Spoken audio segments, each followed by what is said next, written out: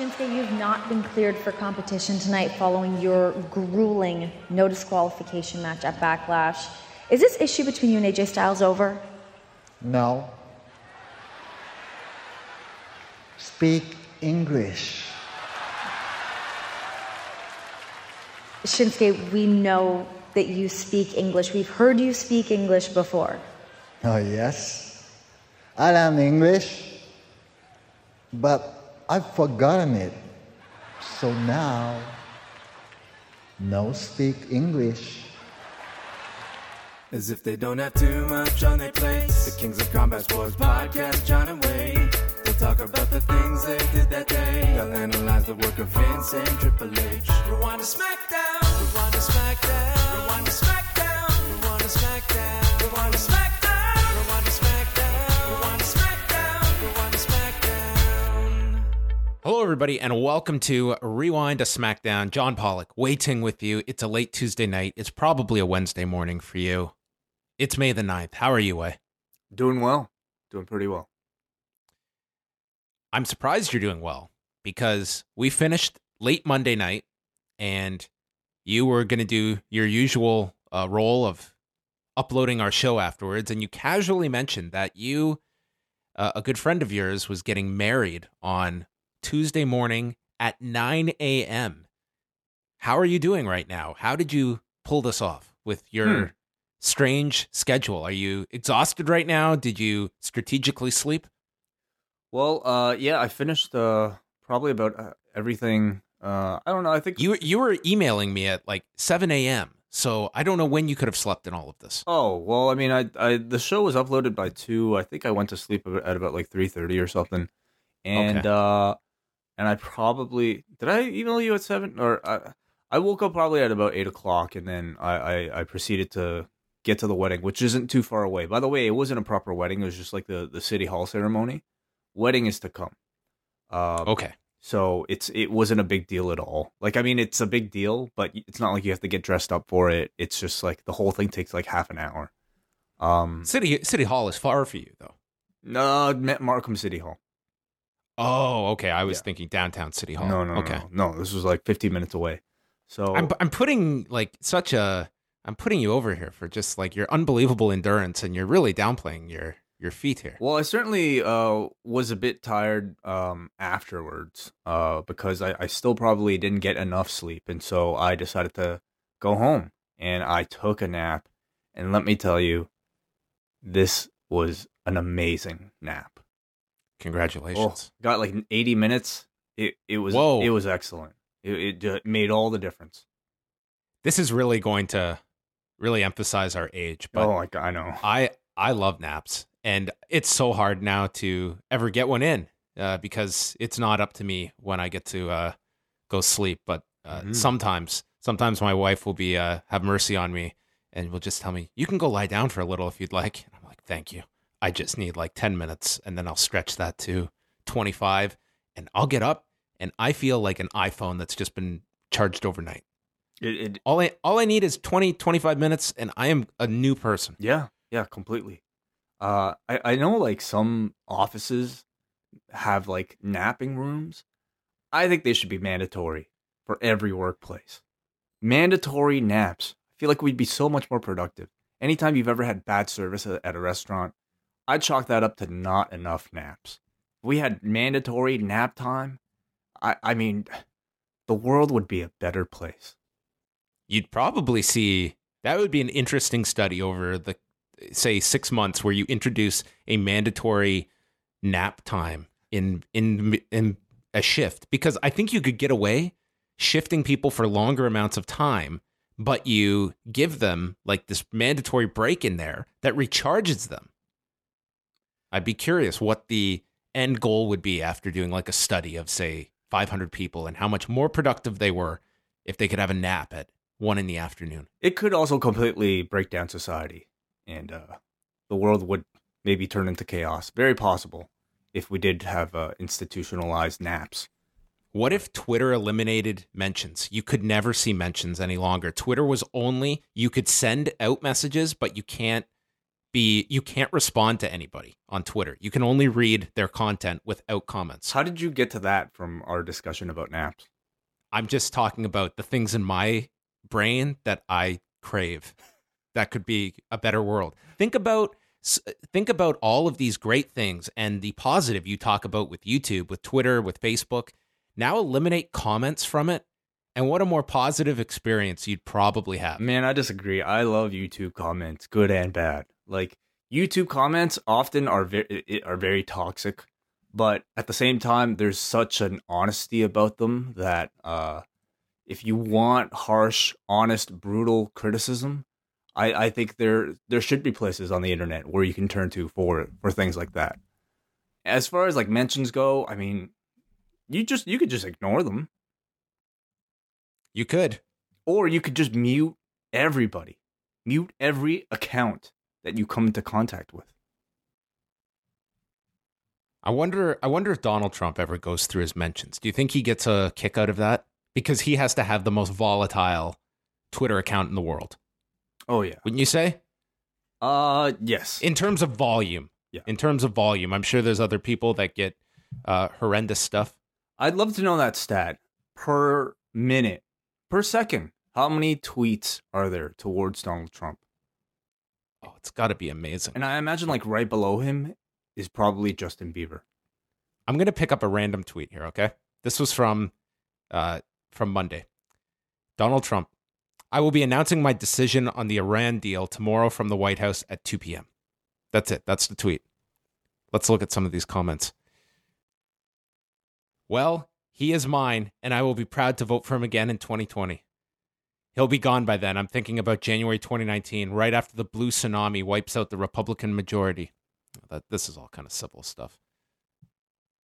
Well, let's not dive too deep into this. I'm gonna stumble upon something that's going to just send everybody into a frenzy. Did you hear? I don't know the full story about this, but I was walking by a TV today at a store and I saw on CP24 the headline, PC party rally, has hired actors.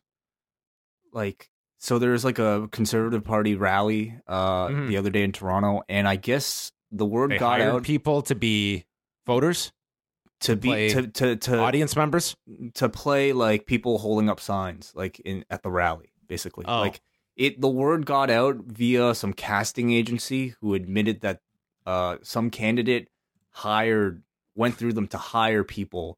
They went to the agency that Impact used at Bound for Glory. Very, very, very likely. Who knows? But I mean, this made headlines. I don't doubt it's something that like has existed many times in politics, but I found it interesting that this made news because, I mean, you know, we always say politics and professional wrestling are very similar, but like things like this don't shock me. Like maybe because I cover professional wrestling, but I don't know. I feel like Does it bother you that politics uses tactics like that? No, it doesn't, because I don't have faith in honest politicians, I suppose.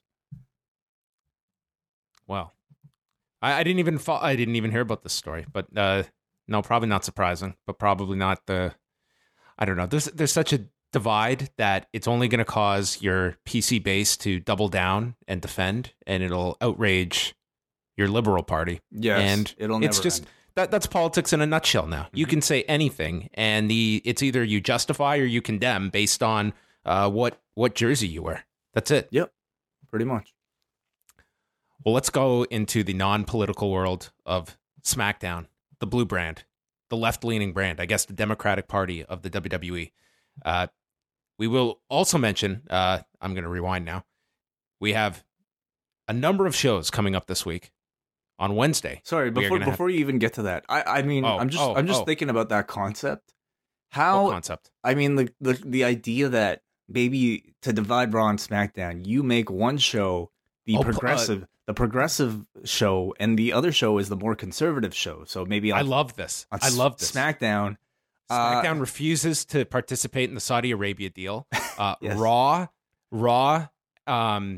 Okay, Raw announces Raw sends Arya Daivari away because they're backing out of the Iran deal. Well, I'm even thinking just more progressive and conservative in terms of their forms of wrestling. Or like maybe SmackDown, high flying, Will Ospreay, you're welcome, come in. And then on Raw, it's like all just old school stuff. You Work don't a hold. Yeah, exactly. Chin lock, everything. I don't know that they would never do something like this, but I think any type of difference between the brands would be great. If it was a philosophical difference between the brands, I think that'd be awesome. It would give something different. You could have, man, imagine Kurt Angle and Paige espousing their philosophies on pro wrestling to one another. You really had heated debate. I mean, you really had the perfect guy to lead the liberal brand of SmackDown in Daniel Bryan. Yeah. And who would you cast on Raw? Kane? Well, Kane. I mean, Kane was like a libertarian until he realized I should run as a Republican. JBL, maybe. Done. It's fine. Like just for the promos. I mean, I would love Jim Cornette to be involved in this.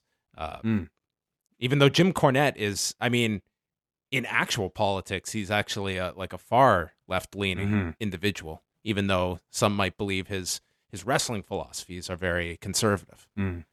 You might be onto something, Way. Maybe this is like the way the brand split should have been hatched, because God knows this brand split is.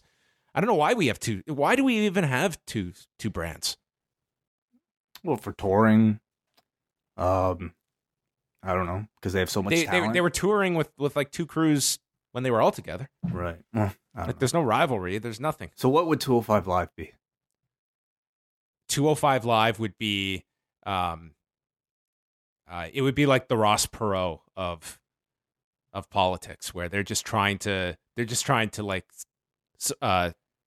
spoil the vote and to just steal voters away from one side or the other. And it really means the Jill Stein maybe is more a modern term. That's what 205 Live is. Or they'd be the party that nobody pays any attention to. They'd be the marijuana party maybe? I don't know. Well, you can reform 205 Live in your imagination. Back to our shows. Everyone knows what shows we have coming up. We've got up next, we've got Keep It 2000 coming up this week. Friday, we have a special Rewind Away show reviewing Survivor Series 96. I sat down today to watch the entire rest of this show. I only made it through 20 minutes because there was a lot of news going on today. So I have a lot to watch this week. That is going to be up Friday at postwrestlingcafe.com. Saturday, we have a UFC card. In fact, we have a UFC and Bellator card on Saturday night.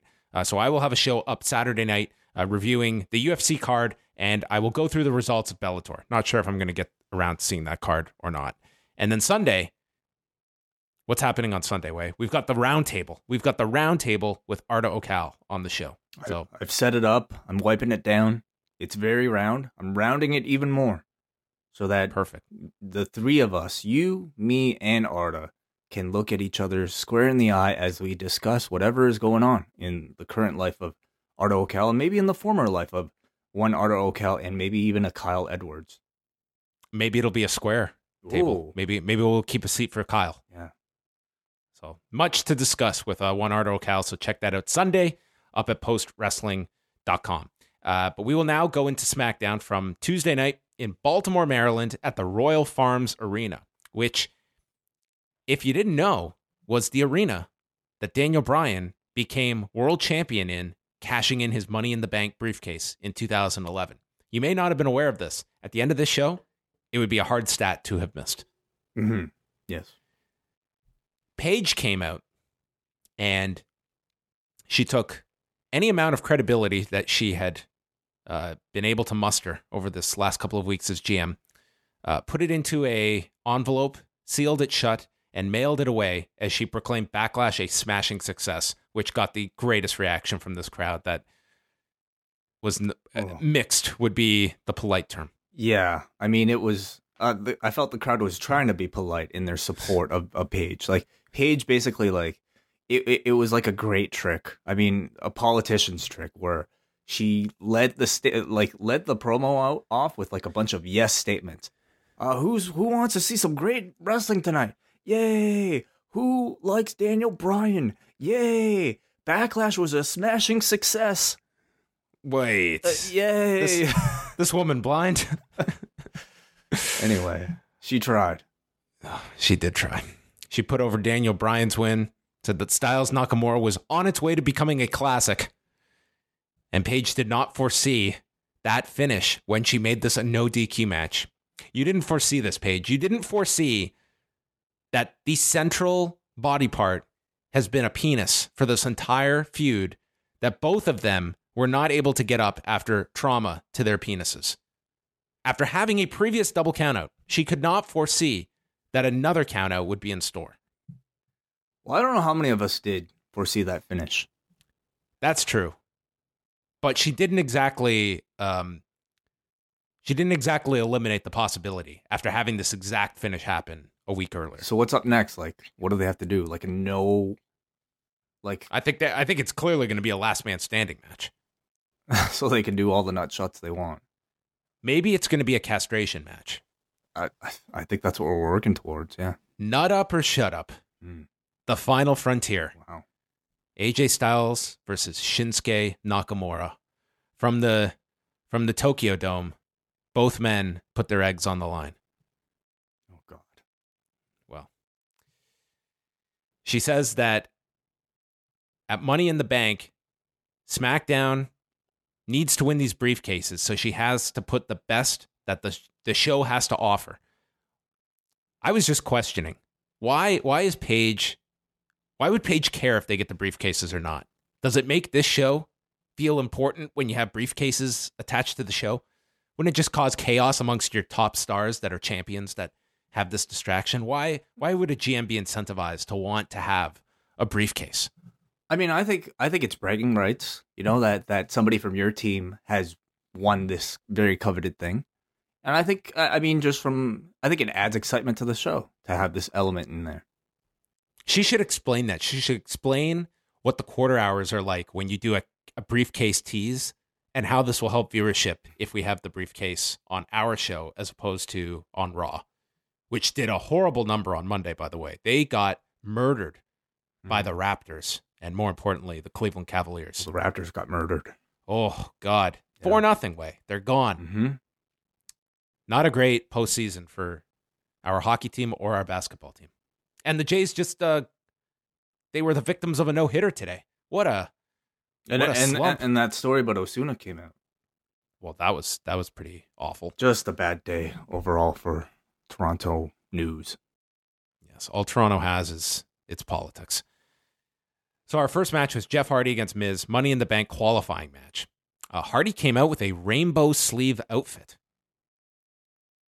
Yeah. It's very colorful. Graves points out momentum on the side of Jeff Hardy after beating Randy Orton.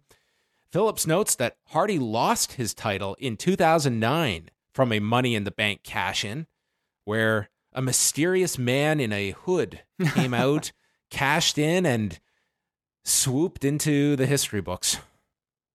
Never identified. Miz crawled away as Hardy climbed up on top. They went through one commercial. They came back.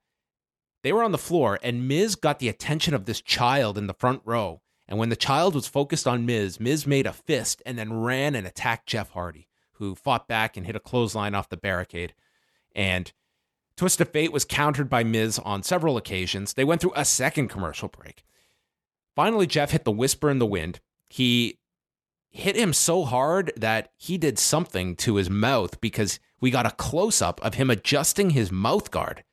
Yeah, I noticed a little bit of blood. Maybe. Oh, there was a bit of blood on this show from guys from the mouth. So guys working very snug on this show, it seemed like. But had a nice fitted mouth guard. Clear. Are you sure? I couldn't tell if they were it was a mouth guard or if they were veneers. It looked like a mouth guard. I mean, I didn't pause, but maybe I should have. I would figure after he had his teeth destroyed that. Actually, no, he was the one who caused the teeth to be destroyed of Cesaro. Never mind. No. Wasn't Didn't it? I think he had his own teeth issues. Oh, did he? Yeah. I thought he did. Byron mentioned that too. Yeah. Okay, well, then he should be wearing a mouth guard. Yep. Which I assume this is. Miz crotched him on the top. Sunset flip powerbomb by Jeff, and Miz's head just bounced off the mat. They showed this on the replay. This looked fun. Twist of Fate, skull crushing finale are blocked. Now when Jeff comes out of the ropes with that jumping drop kick, It is now the Hardiac arrest. What? How do you grade that? As a pun? Yeah, scale of 1 to 10. It's not bad.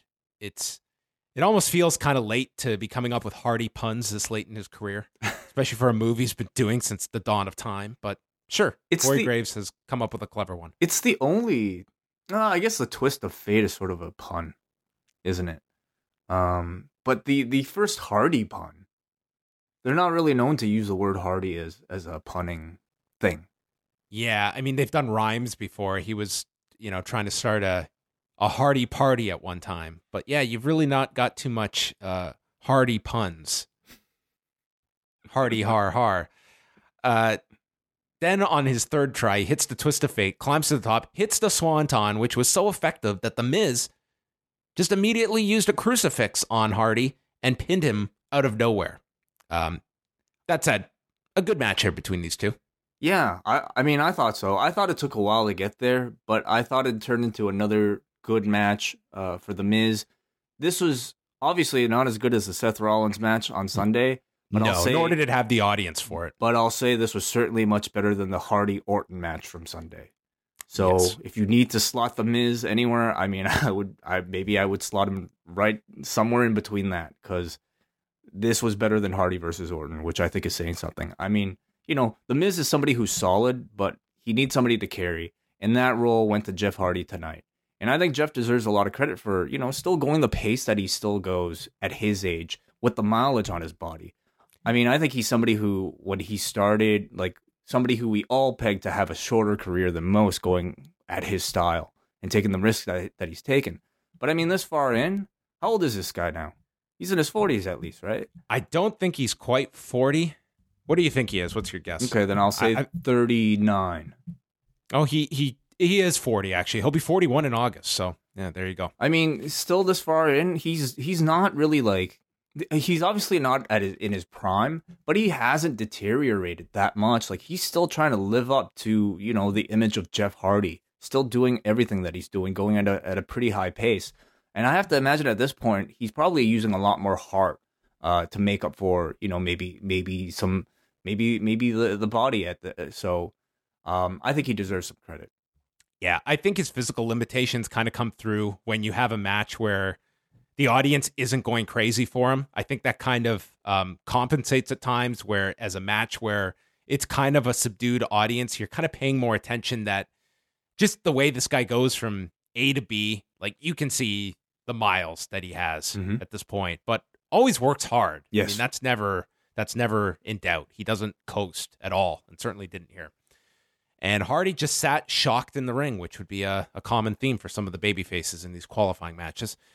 Sheamus and Cesaro are backstage, and Sheamus is just eating Lucky Charms to feel better about losing to Xavier Woods last week. Oh, was it New Day cereal? No, he said he was eating Lucky Charms. Oh, okay. Yes. If you had to quiz me and I had $1 million on the line, I couldn't have recalled Sheamus losing to Xavier Woods last week. But they tell me it happened. Yeah, I'm trying to. He said that last week it was a bigger upset than Liverpool and Chelsea, and then it led to a gag where both of them had pancakes in their gear bag, and there were hundreds of pancakes. I know. The pancake budget for these shows is probably up there, probably in the hundreds at least.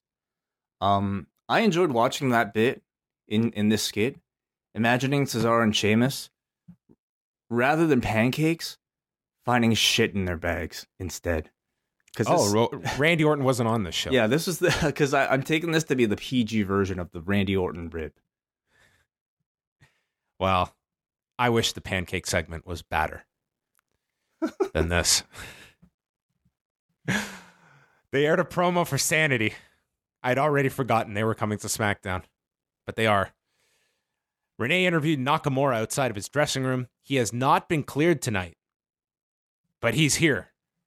And Renee asks if he still has an issue with AJ. He says, no, speak English.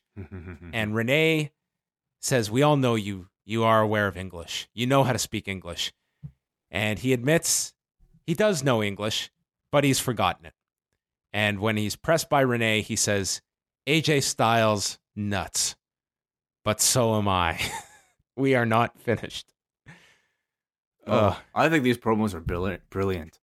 Like, they found a great way to turn this man's deficiency into a strength. He can't cut great, lengthy English promos. So instead, he's going to cut short, deliberately small English promos just to fuck with you.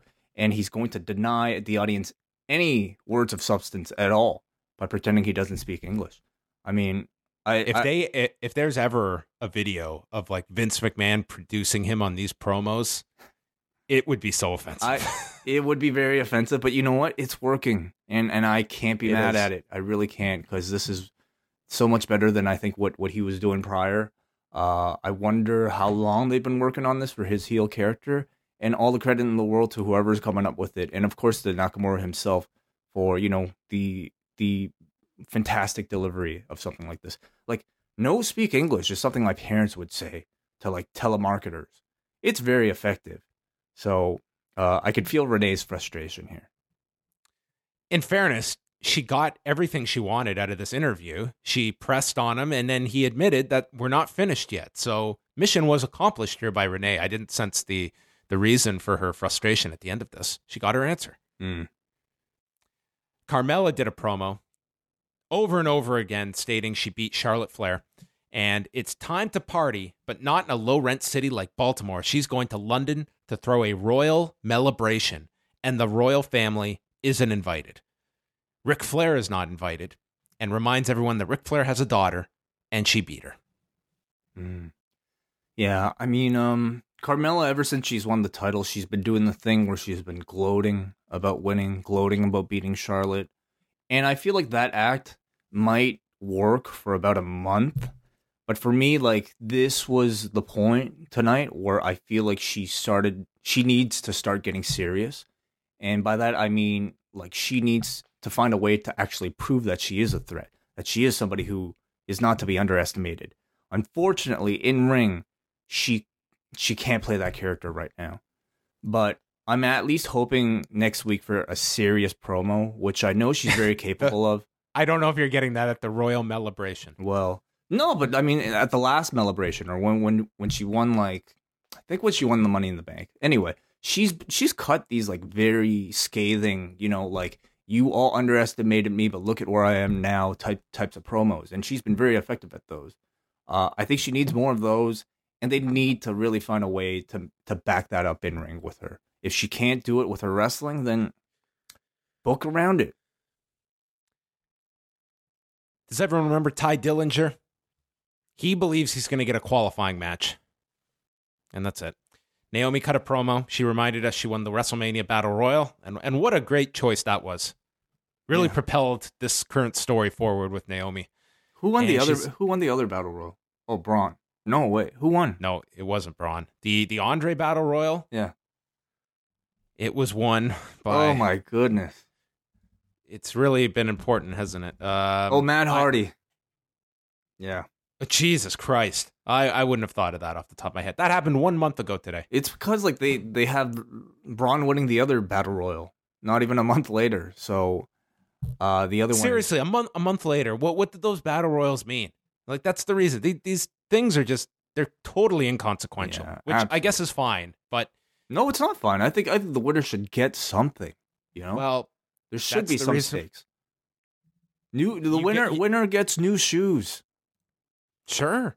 The winner gets free tonkatsu for a year, just like Okada did for winning the Okada match. Did you catch that? He wins the match, and then they present him with like a certificate for like free food for like a year. Thanks, guys. Yeah.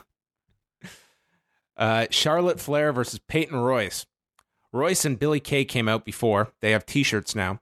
Billie Kay shared a story about her uncle who has a stutter. I guess she's related to Matt Morgan. And when he watched Backlash, he saw the look on Charlotte's face that they showed on the screen, and it sent him into hysterics. He laughed for over an hour, and this cured his stutter. And he thanks Charlotte for this. Just a ridiculous story. But, again, I think fantastic delivery from Billie Kay.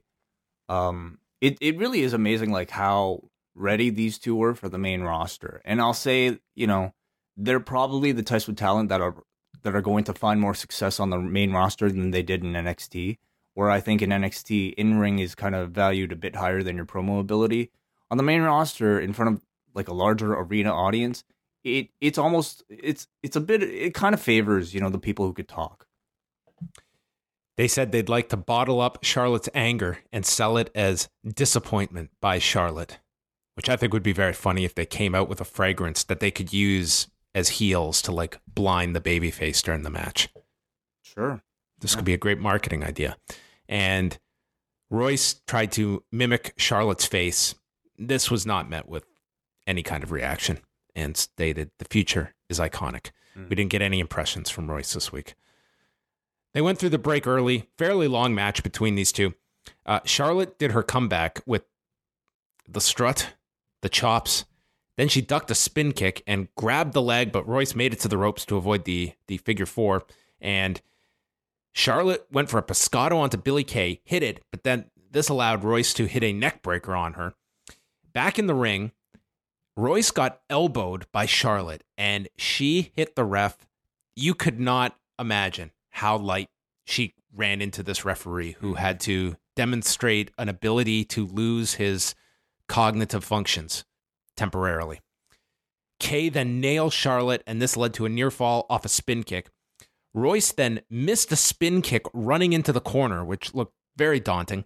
She took a big boot, and then Charlotte climbs to the top. With her bad knee, she just has to go for this moonsault. This is her father's just going to the top rope now. That's her moonsault. And she comes down and is supposed to hit the knees of Peyton Royce. Unfortunately, there was a Lamborghini that drove in the distance that missed the knees here. And Charlotte speared her for a 2 count, roll up, then transitions into the figure 8 and gets the win. And since it's Money in the Bank season, Charlotte pointed to where the briefcase was above the ring. I think this was putting Peyton Royce out for a very long stretch, and I thought you saw some of her shortcomings in this match. But what did you think about the actual match? Well, this was two segments for these two. Yeah. Well, first I want to mention like the fact that a run sheet leaked at the end of Backlash or during Backlash on Sunday. I think like for me puts a bit more attention onto the layout of a match and not just necessarily the performers involved in it. And so for a match like this, I thought this was a match that was actually laid out really well with a lot of good near falls designed. And it's not like Peyton messed up that much anywhere, but being in there with Charlotte, I think really highlights like how awkward and she is in ring and trying to execute the script of the match. I just don't find her all that fluid with her movements. She's very loose and kind of slow. Like, unfortunately, just kind of in that more of that like Tori Wilson type of mold rather than I think what the current crop of wrestlers demand. So I feel like as good as like her promo that she and Billie Kay are in 2018, being a good promo can only take you so far. Like you'll get people paying attention and you'll get people watching, maybe your first few matches. But in order to continue and in order to be taken seriously as a champion, as we're seeing with Carmella, you need to have a level of in-ring competency in order to be taken seriously. And Elias is in that group. Sure, yeah. And I worry, about how far somebody a Peyton Royce or Billie Kay can go.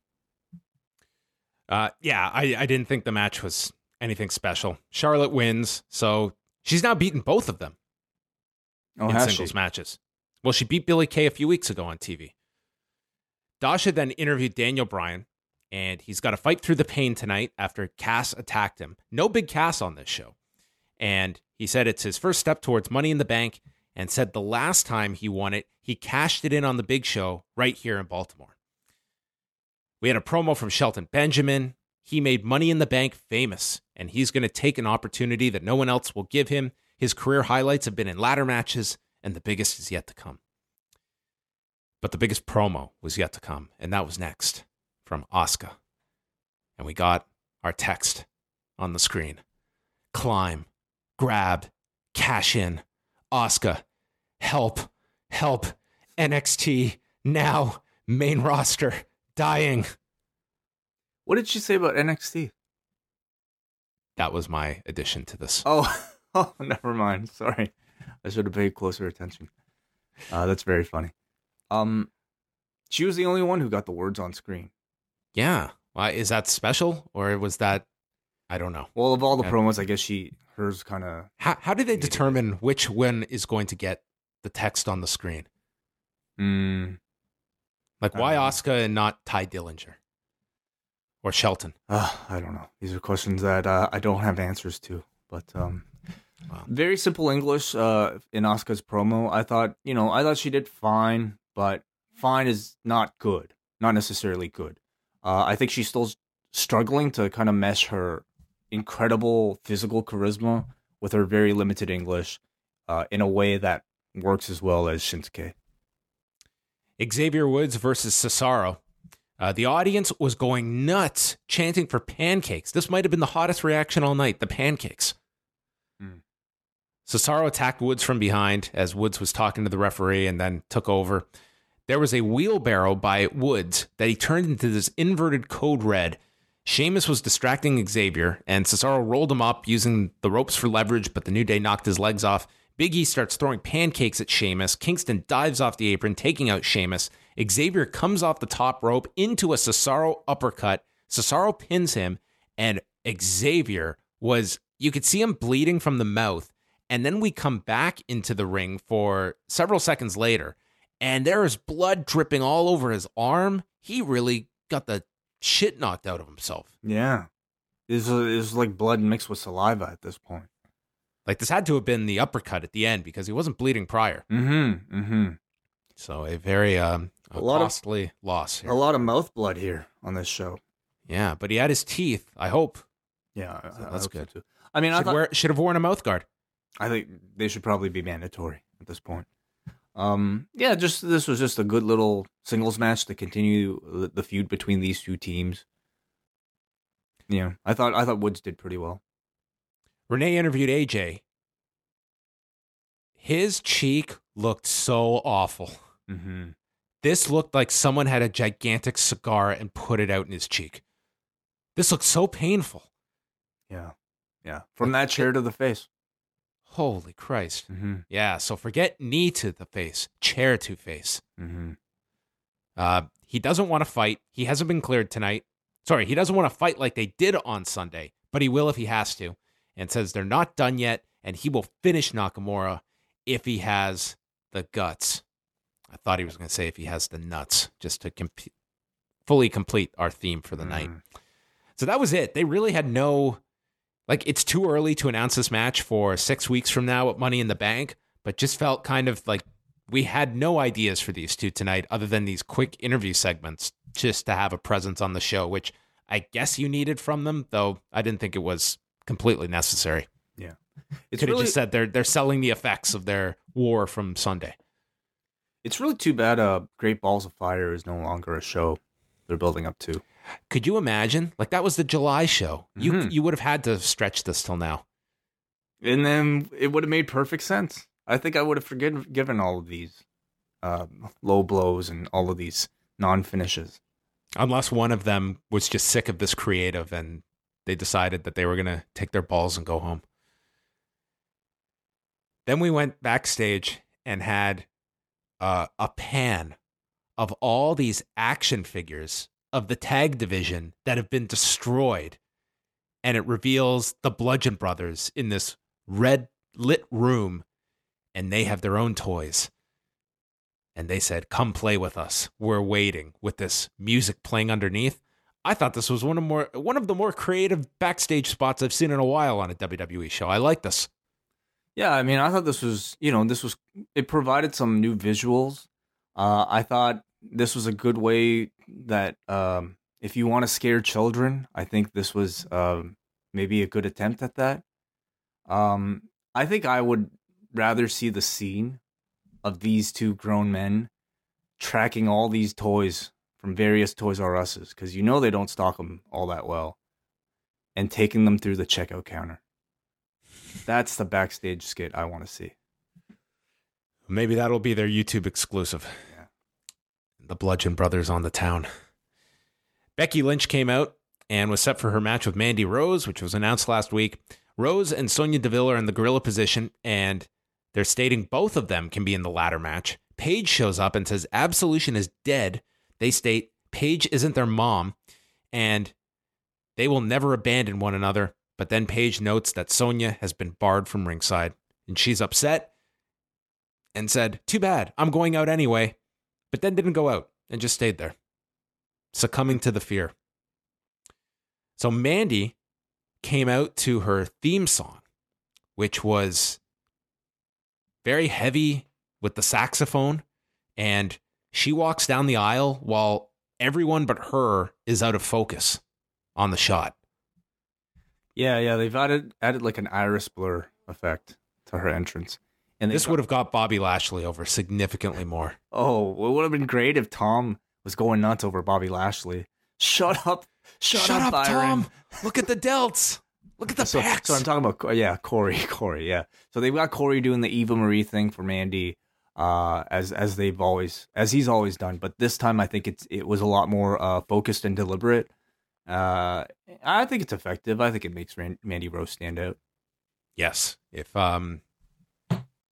this is the closest you'll get to like a porn theme for a wrestler, because that's kind of what this was. I'd say Val Venus was probably the closest. Yeah, I guess so. Rose started off strong, trading forearms with her, avoided a disarmer, but then took a Bexploder, and Becky went for this jumping kick in the corner, which was blocked. Mandy snapped her on the ropes, neck first, and rolled up Becky in 222. They didn't do anything ambitious, and I thought this was fine. Like, there was nothing terrible about it. It was like a quick match, but Mandy looked fine.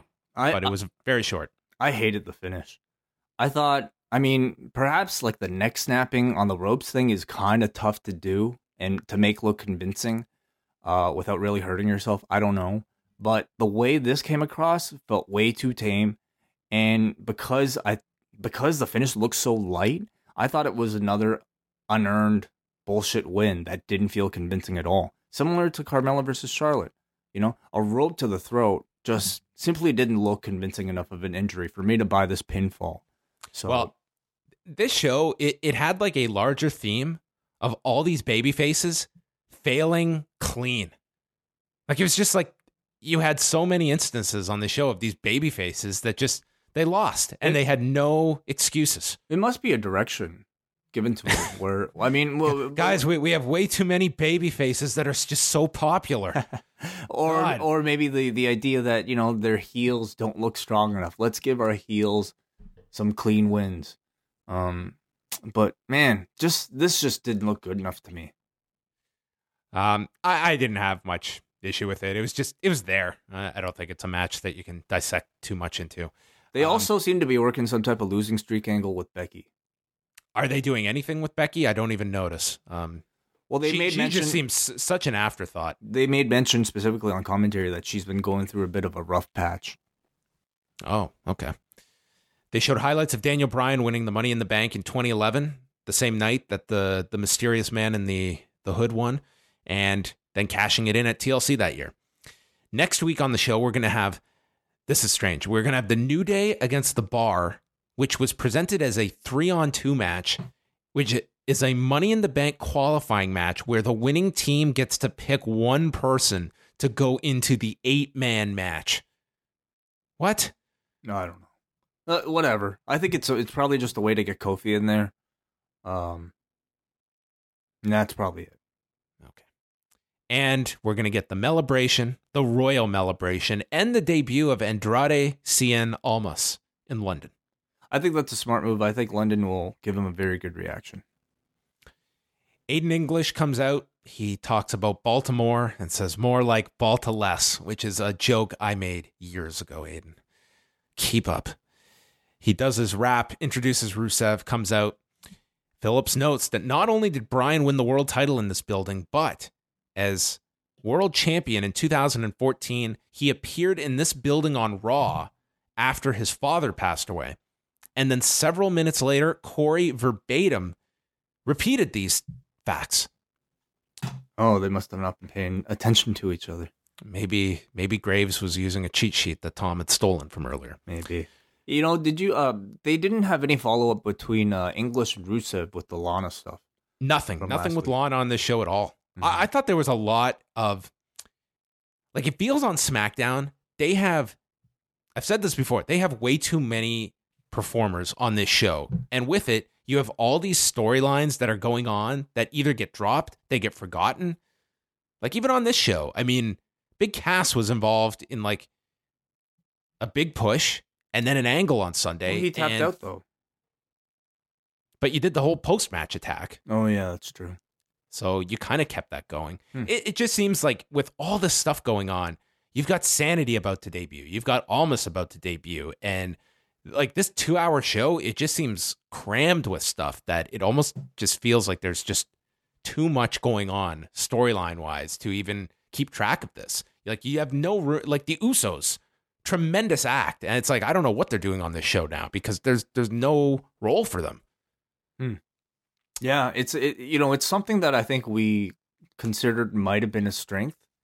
It remains to be seen. It could still be a strength. Sometimes it requires, like, if their story's done, the Usos lost at the Greatest Royal Rumble, and if their story's done for now, then maybe give them some time off before they make a big re-debut. Rusev blocked a suicide dive early on, tossed Bryan over the desk, went through a break. Bryan hit his running drop kicks, a top rope Rana, yes kicks, but the last one he doesn't hit, and Rusev went for the accolade that Bryan stopped.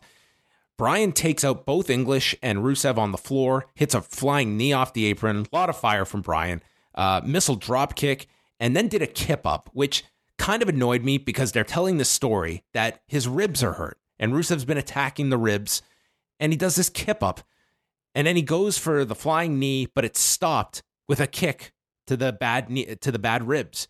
And Bryan is down. Rusev hits the Machka kick, and he pins Daniel Bryan clean. Rusev wins, and Bryan is just seated on the apron, disappointed, and the show ends. And I didn't know what to make of this. I would have said 2 weeks ago that they're out of their minds to beat Daniel Bryan like this. I still kind of feel that way, but I don't know what the story is here. Like, they're kind of playing it up that Big Cass had beaten this guy down. He's so hurt. And I think there's actually something there that maybe should have been kind of played out a bit more from the beginning. Like, here's this guy that's coming back that is not 100%. He hasn't wrestled in 3 years. He's got all these concerns that you can tell this interesting story with. But I also feel I'm giving way too much benefit of the doubt here. Yeah, I didn't even get that big of a sense of the injury taking that much of a toll on Bryan, at least, in the way that it led to this finish. If that was the case, I would have had Bryan come out with taped up ribs, just to really sell that injury. I just didn't get the sense that it played that much of a factor in the loss here. The booking was interesting of this, because I think they knew that we'd all complain the moment that Bryan took his first loss. But the guy that he lost to is the guy that we've all been complaining hasn't won enough. So I think it really puts their audience into a bit of a predicament. On the one hand, we want to complain. You just made this guy lose. On the other hand, they're giving us exactly what we want by giving Rusev a big win. So I'm very curious to see what the reaction is online here. But clearly, I would say, like, with the amount of focus they put on Bryan to close the show, I think they're going to use this loss to tell a bigger story, whether it be with Cass, maybe it's with Miz. Not exactly sure right now. Like, also, he was the focus. It was not Rusev winning. It was Bryan losing was the story. Yes. And, I'll say, at least with the outcome of this, I think putting Bryan in the Money in the Bank would have been a waste anyway. I didn't like that idea at all. I don't think he should win it. And I wouldn't want him to be one of 8 guys that just loses in that scenario. Exactly. I wasn't a big fan of him losing here, but I didn't like the idea of him in that Money in the Bank match either. And so I'm really not of the mind that he needs to go on this crazy winning streak all the way until WrestleMania. That's not the character anyway. He just needs to look strong enough. I feel like giving him the win over Cass maybe was enough to at least slot him at a certain level. He didn't have to lose clean to Rusev, though, I'll say that. But I'll see what type of story that they're trying to tell with Bryan here. So I'm willing to give it a chance. Yeah, I think that if you wanted to get this story across, I think you could have done something presented as, like, more brutal. Like, Rusev, like, fully like head kicking him or something like that, where you tease something horrible with Bryan. Like a that concussion? really, you tease something. You tease that like this guy, was it the right call to come back when he's vulnerable? And Rusev exploited this. First of all, I wouldn't use Rusev in that role. I'd want to put like the heinous heel in that role, which Rusev isn't. I think there's different ways you could have beat him to tell a bigger story of this guy isn't 100%, and he's coming back and trying to compete at a level he hasn't competed at in 3 years. It's also really strange for Rusev because, I mean, here's a fan favorite, and you're kind of putting him into a position where you're really trying to get the audience to boo the guy, it feels. First of all, having him turn side with Lana and baby-facing English in this program that I think they're still going to continue with. And now, secondly, having him beat the ultimate fan favorite clean. Like, it really does feel like they are really wanting to stick with Rusev as a heel. You know who would have been great for this role? Andrade. Oh, excellent. Excellent. That would have been... Oh. Like, what a way to establish him. If you're going to beat Daniel Bryan, that would be the guy I would have done it with on this show. Yeah, with Zelina Vega, like that's a great first win for him. And I don't think one you could use to catapult into a story for Bryan about losing.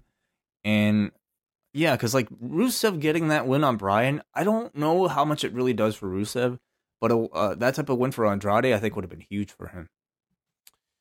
So that was SmackDown. It was a very weird show.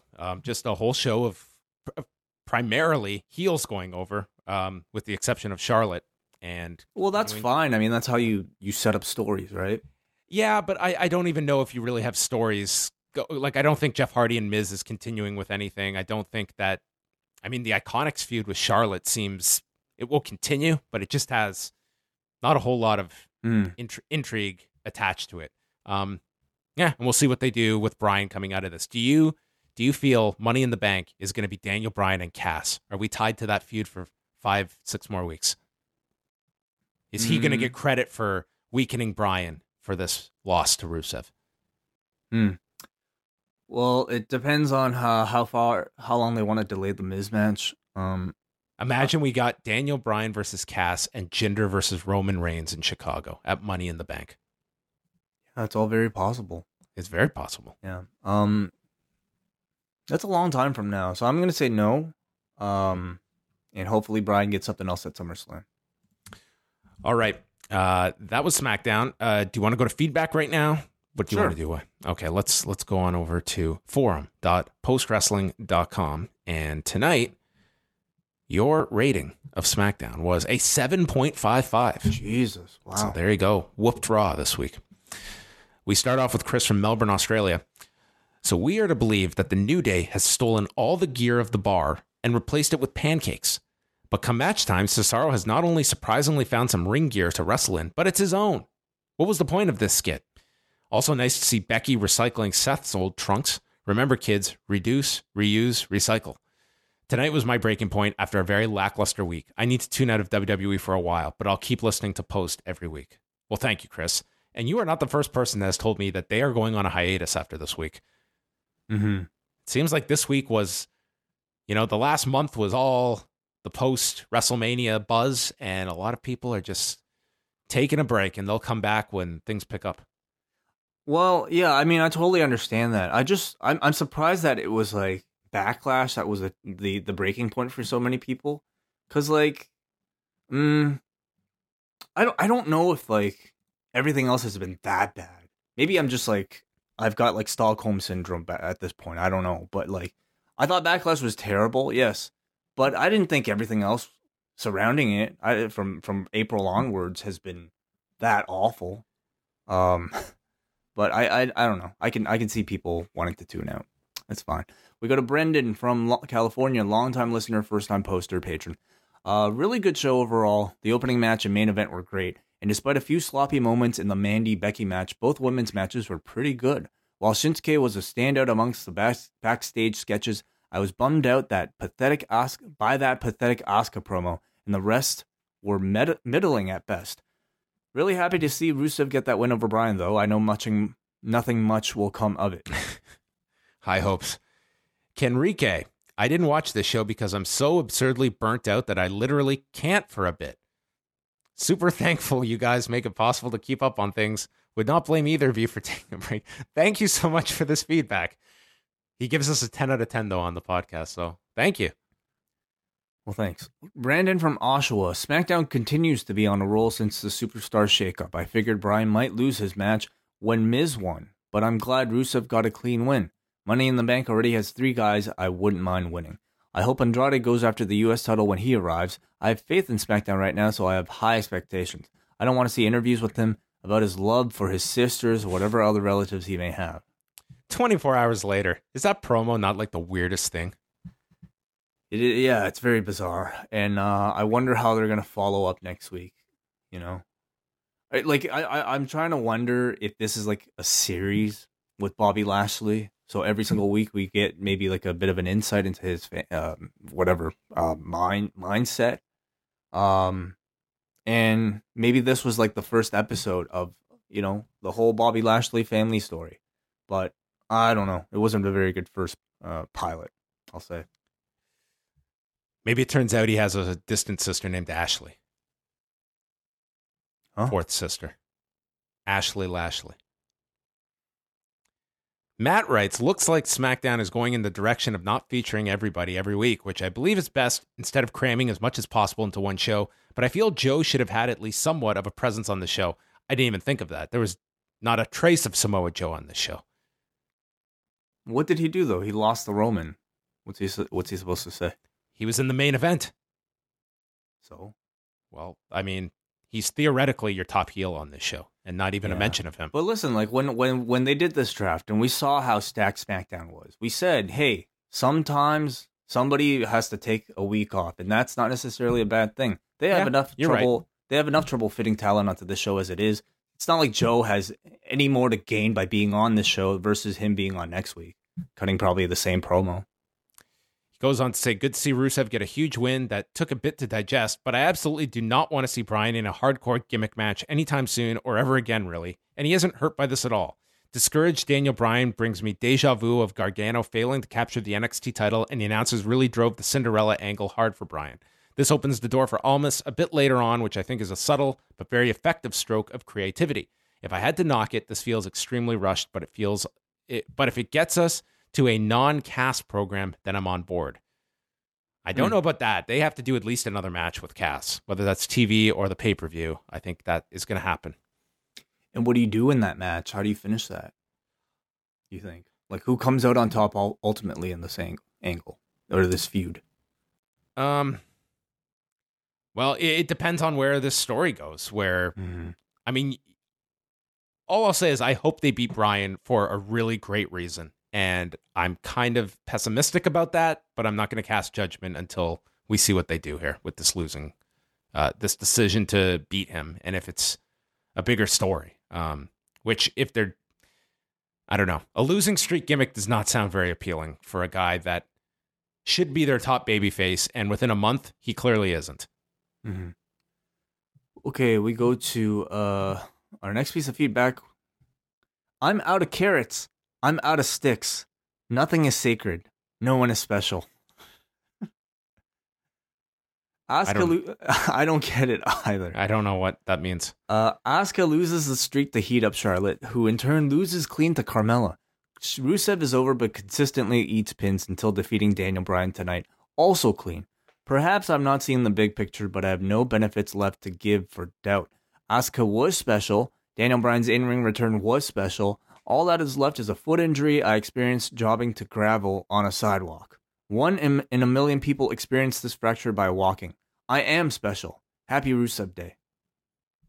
Okay.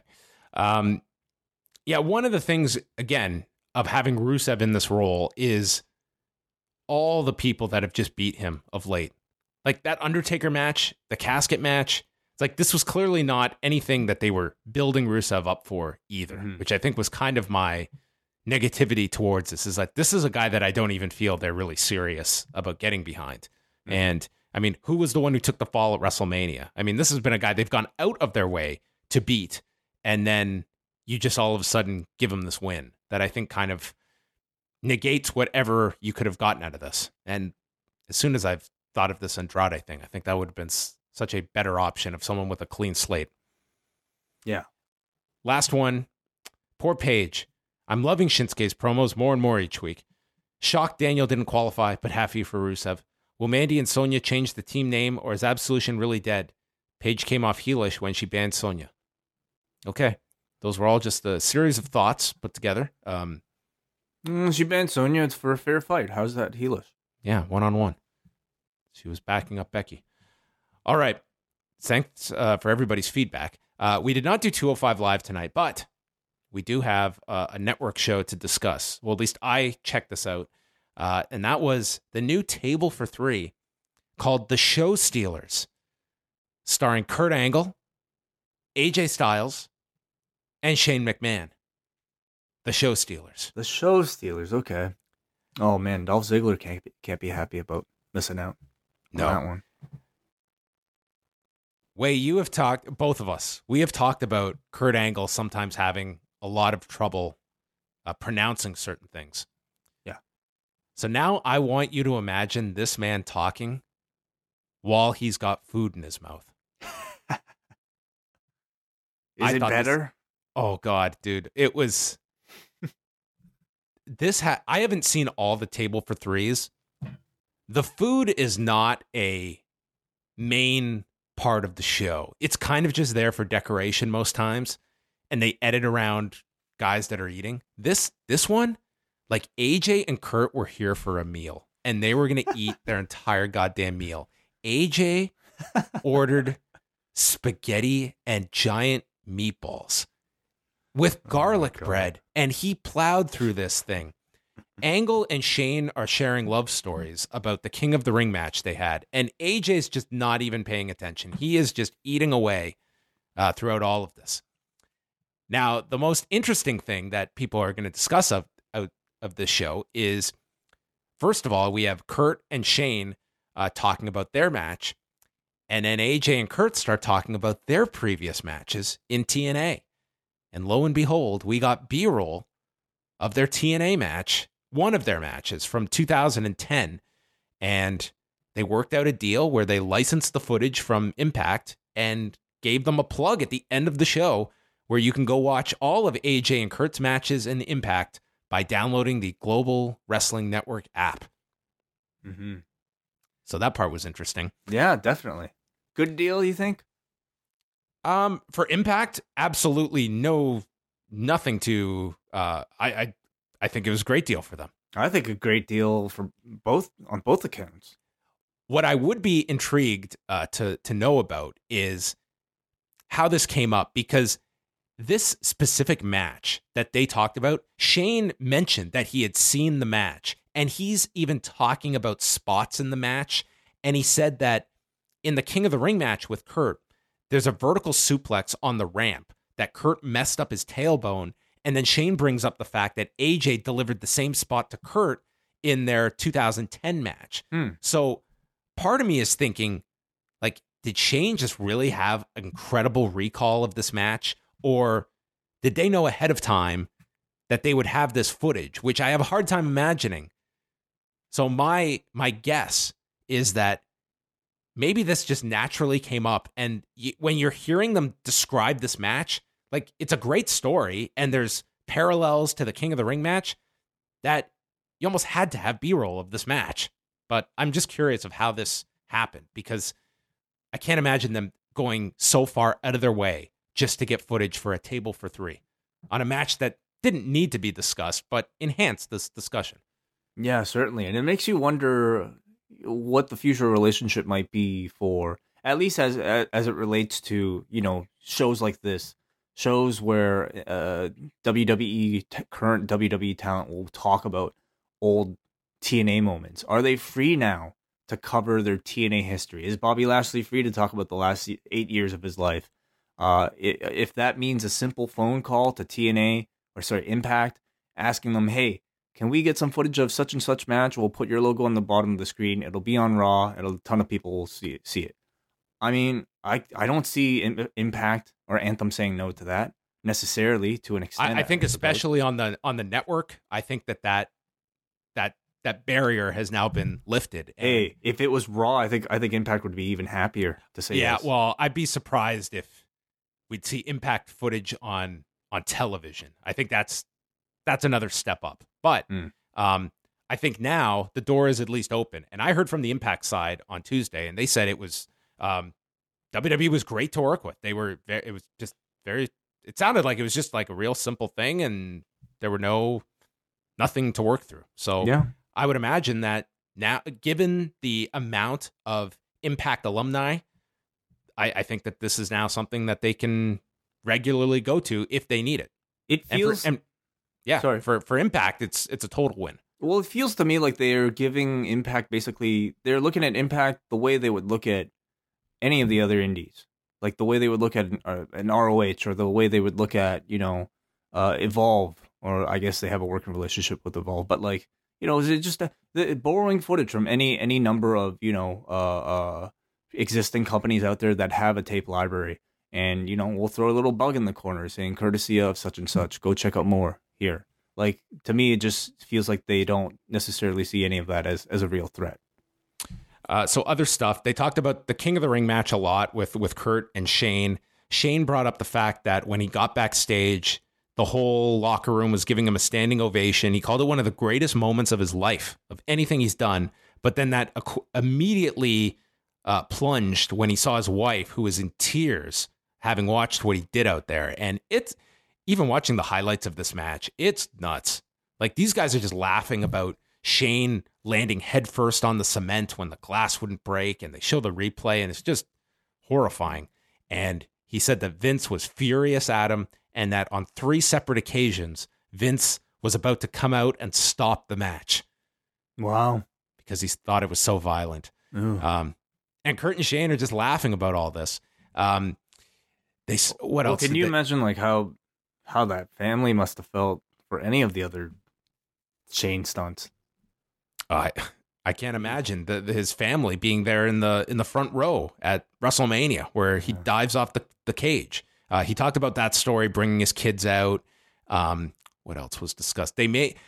Kurt just randomly starts one of the chapters with, "What do you guys do to keep up your cardio?" And Shane's just like, "Oh, I run around with my kids." And then AJ's talking about, we got DDP yoga footage as well in this, where he's talking about that. And he mentioned that Kurt goes to AJ, "Yeah, and you don't lift weights, do you, AJ?" He's like, "No, I lift weights." And Shane's like, "No." And AJ just gives him this look like, "Fuck you." That part was kind of funny. And then they did a chapter on what they prefer, being baby faces or heels. Kurt said he loved being a heel. He just thought he was really great at it, but felt in his career he should have been a babyface more. I guess he just feels he had more of a babyface run in him that he didn't get around to. Mm-hmm. Shane preferred being a heel as well.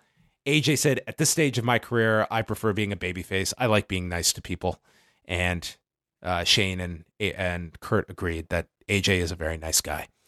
And I guess that's about it. Cool. It was an interesting table for 3. It's 23 minutes, and I found it interesting. The 3 all seemed to get along. Kurt, honestly, it was hard to understand him at times as he was going over stuff. And then at the end, he proposed they have a 3-way together match. Could happen. Yeah, maybe. What else? What other table for 3s have they got coming up? Oh, they've showed highlights of a bunch coming up. I think there's one with DDP, Nash, and Flair. They've got one with Nia, Alexa, and I think Beth Phoenix. There's one with Trish, Lita, and somebody else. Alexa. Oh, maybe Alexa's on that one. Yeah. I was thinking, with Trish and Lita. Yeah, I don't know all the other. Oh, they've got one with Edge and Christian and the Hardys. I guess table for 4. Cool. So that'll be fun. Yep. Yeah, I guess that's about it. We were just going to quickly go over the matches for Ring of Honor this week. As we mentioned, we're going to go to the War of the Worlds show on Friday. Wei is going to go get a photo op with Sumi Sakai. And this is the lineup, Wei. We've got Adam Page against Silas Young for the television title. Dalton Castle, Kenny King, Jay Lethal, and Flip Gordon against Tetsuya Naito. Oh no, Naito's not in this match. It's Hiromu Takahashi, Evil Sonata, and Bushi. And then Tetsuya Naito against the Beer City Bruiser. Huh? Wow. Well, I mean, they've got a lot of matches to put on. I guess so. The Young Bucks against the Super Smash Brothers. That should be great. That should be really fun. Mm-hmm. Jushin Thunder Liger against Cody, which I actually think will be pretty good, actually. Yeah. Like, this is a match where, like a lot of New Japan undercards, Liger's just, he's the nostalgia figure, but not really all that important. He'll be treated like a major star on this show. You have a strong heel and a very strong babyface in Jushin Liger. Yes. Roppongi 3K and Rocky Romero against Christopher Daniels, Frankie Kazarian, and Scorpio Sky. And the main event is Punishment Martinez challenging Jay White for the United States title, which Martinez just beat Tomohiro Ishii at the Supercard of Honor show, and he's not beating Ishii for no reason. So I'm not saying there will be a title change here, but if there was, it wouldn't completely shock me. How often have they... When was the last time they had a ROH talent win New Japan title? A New Japan title? Yeah. I guess you would have to go to... you'd have to go back a bit. I'm probably not thinking of an obvious one. Do you think they would do that for the U.S. title? I'm not expecting it. I think White will ultimately retain. Mm-hmm. But Punishment Martinez, I mean, there's a lot of reasons to see that they would want to bring that guy over to Japan at some point, and possibly be on the San Francisco show where he could do something. Yeah. So, all right, that's going to wrap up the show, everybody. Thank you for tuning in. Wei, are there any final comments to make? Anything we didn't get to? Man, I watched the Avengers again today. Oh, did it live up to the same level? Oh, I liked it. I mean, I liked it. I'll say, like, watching it a second time, and I won't spoil anything for people who still haven't seen it. You have no excuse, really, but I won't spoil it.